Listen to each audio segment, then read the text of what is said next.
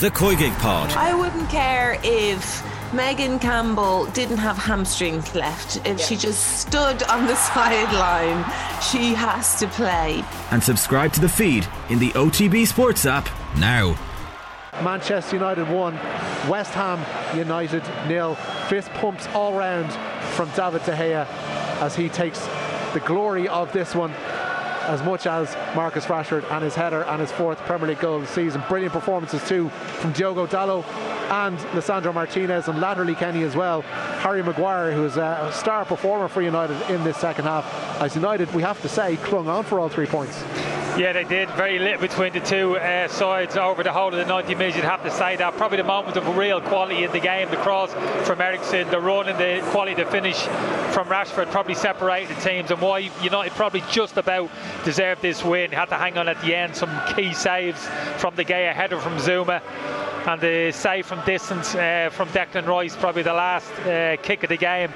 Good finish, strong finish from West Ham. But overall, Rich, I was a little bit disappointed in the performance from West Ham. Showed a lack of quality and belief in the majority of that game. Came on strong at the end, but it was too little too late. Yeah, we're just seeing a couple of those players who managed to play under David Moyes at Old Trafford in his short tenure there. Cristiano Ronaldo and Scott McTominay going over towards their former boss and offering their commiserations and perhaps congratulations on the nature of West Ham's performance here this afternoon. Manchester United up to 5th in the table, but perhaps it's been, Kenny, the defensive elements of their side today that performed more admirably than their attacking ones and try and keep them in this game. Yeah, I think you're right. In terms of individual performances, I say Martinez and Dalot across the defensive line were the two standout performances, and then De Gea obviously stepped up when needed in the latter stages of the game. In front of that, I think you're right, Rich, not too many standout performances, reasonably quiet games. Eriksen and Casemiro in that central midfield area again, as I've said before, I'm not exactly sure that's the strongest partnership for United going forward. Bruno very much on the periphery of the game, and in fact I thought he was a weakness for United when he was thrown out into a wide area late on. Got beaten in situations in around their penalty box, gave away free kicks, but Rashford was the pick of the bunch, hard up the pitch, looked really sharp from start to finish. Could have had a goal before he got that opening goal, the winning goal as it turned out for Manchester United, and his form continues to be on the ascendancy. A lot of happy faces here on the pitch from a Manchester United point of view, but I wouldn't be getting too carried away, Rich, in terms of the team performance from Manchester United. Still a way to go. I still felt in the overall context of the game, this was a reasonably poor quality game. If you're going to compare this to what we've seen in other games over the weekend, particularly for them, the other kind of top 6, top 8 teams, I was a little bit disappointed in the overall quality from the two teams this afternoon. I guess Erik ten Hag's argument will be from this point on is that, you know, he talked pre-match that it's the results that they're aiming for at the moment, and they need, like, a manager is going to say that, sure, but they do need to get results on the board, and with results does come an element of confidence, and once the confidence comes, then his figuring will be that they will start to play the type of football that will get them the wins against the big teams. Yeah, you understand that, but there's also an argument performances lead to results, which I've always bought into myself. I understand the point that you're making. It's kind of a slow burn from Manchester United. It's a work in progress, and wins will spread confidence throughout the team, and that confidence you will hope will manifest itself in generally better performances. But I didn't quite see that today from Manchester United. I thought in terms of the quality of players they had on the pitch, no central players, Casemiro and Eriksen, wonderful footballers, technicians of the football. But I didn't see that kind of free-flowing, cohesive football from Manchester United in possession. So I was a little bit disappointed with that. What do you put that down to? The lack of cohesion and the lack of free-flowing stuff? Because is it a lack of familiarity? Is it still kind of? I guess they're still trying to find their feet under the new manager. Is it combinations that aren't working that should possibly be looked at in terms of alteration? I think it's balance. Yeah, you're looking for balance all over the pitch for me. So you look at centre half United today, Harry Maguire and Martinez. You know what a feisty operator Martinez is, but he needs somebody kind of dominant alongside him. And Maguire provided that to an extent, particularly in the last 10-15 minutes. But you know, centre half's more about just kind of heading balls that come into your area of the pitch. And the problems Maguire's having is in terms of when he's getting exposed 1v1 situations, pace down the side, etc. And that central midfield you speak about, that's very interesting for me, and that's the key for United. It's been the talk in Manchester over the past 3-4 years has been a lack of quality in that central midfield area.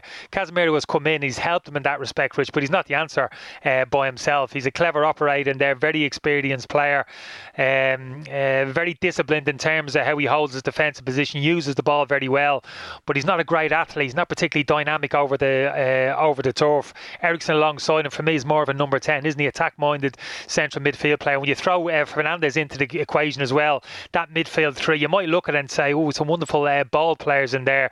You know, ball possession, ball retention is going to be a lot better, which I think it was in the first half. But in terms of a kind of on transitions and the defensive side to the game, I think they're a little bit short. I think that's why Ten Hag was keen to get the likes of McTominay and Fred on the latter stages to the game. His first instinct was to protect the lead. I've got to get Eriksen off. You know what I mean? I've got to get Fernandes, Bruno out of that central area. I've got to get players on, give me a little bit more physicality, maybe a little bit more defensive nous in that area of the pitch. So I think he's going to wrestle with that going forward in terms of his best combinations in those kind of central midfield areas. Is Bruno Fernandes, I don't want to say borrowed time is the right phrase here, but the performances aren't necessarily what they should be from a player of his undoubted calibre. He has performed brilliantly for them in the past. Yeah. I don't necessarily see it so far this season for Manchester United, and today's game was another case in point whereby he's operating in that hole behind the main striker and isn't necessarily offering many options for his midfielders. So I guess one of the options that could possibly be explored by Ten Hag is to play Eriksen in that hole and have Fred, who's always a willing runner in midfield and always somebody who's willing to take on the ball, and perhaps sacrifice Bruno Fernandes. That's a big call to make, though. It is a big call, but for me, there's a lot of logic to that. For me, I'm talking about more sacrificing your number 10 and playing with two attacking number 8. So you're playing with a midfield 3, but you're playing with a holding midfield, and that'd be Casemiro. That's why he's brought to the football club.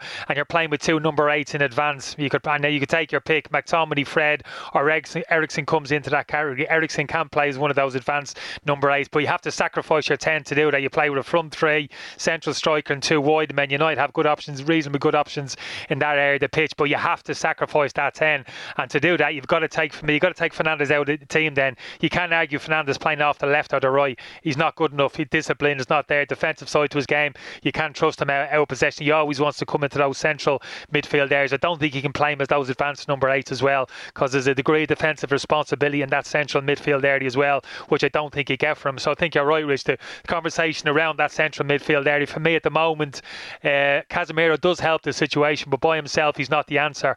And the answer for me at the moment is probably an orthodox central midfield 3 with a number 6 sitting and 2 number 8s. And like I said, if you go down that route, Fernandes for me has to come out of the team.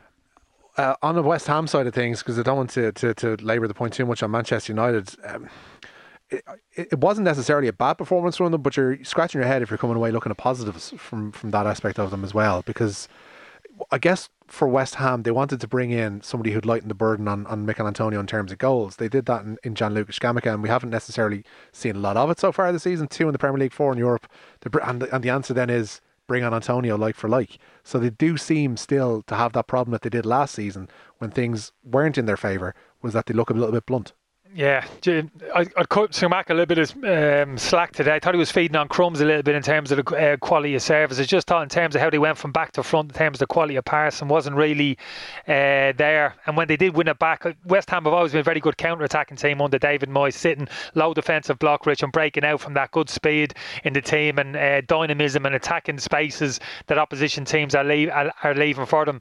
Not so much when opposition teams sit in and have a compact defensive shape. Where's the quality in that West Ham team to break them down? Paqueta obviously is a big money sign, and he'll obviously give them a little bit in that number 10 position. The interesting one for me, we're talking about United central midfield. For me, it's West Ham. They spent some money in the summer, but they haven't really reinforced that central area of the pitch. Declan Rice and Souček in there is an absolute given. Never really tinkers with that. Doesn't really have a huge amount of options if he takes one of them out. We know Declan Rice isn't going to come out of the team, but Souček's one for me. Hasn't done enough. Because injuries are one of those things that are going to rise at some point. Yeah. So you got Connor Coventry potentially. Be great to see him get some extra minutes in there, but Souček is one for me when he's not really contributing in the final third of the pitch in terms of assists and goals. Rich, he doesn't do an awful lot in terms of the build-up play. He's not that type of player, is he?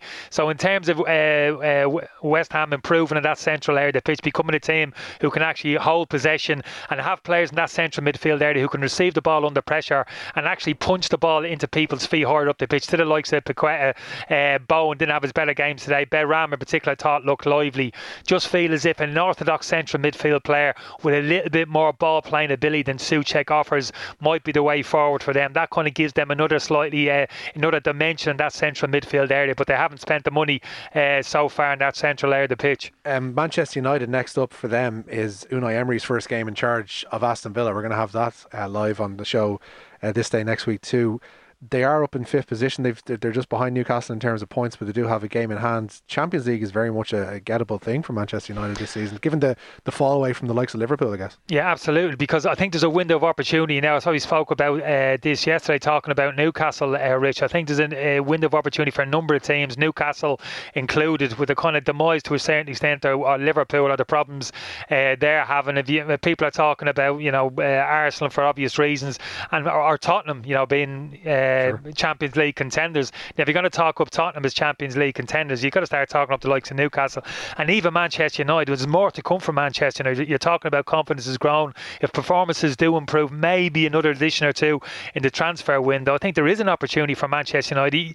That would have been an easy argument to make at the start of the season. Would have Manchester United one of those top four positions? First 2 games, sure. Yeah, it would have been a hard argument to make for Newcastle. But what we've seen so far this season, not so much from Manchester United, but certainly in terms of the form of Newcastle, and because of the problems a couple of teams are having up above them, Liverpool, Chelsea, I'd even argue in particular, not quite where they need to be at the moment. So yeah, I think a window of opportunity has now presented itself to those other teams immediately outside that kind of agreed kind of top 4, top 5. So yeah, you've got to kind of grasp it. Yeah, we will be live at Villa Park next Sunday for that game, Aston Villa against Manchester United, the first in charge for Unai Emery with his Villa teammates, or indeed his charges. He gets in charge of them tomorrow morning. Kenny Cunningham, an absolute pleasure as always. Thank you so much for your time this afternoon. Cheers, Rich.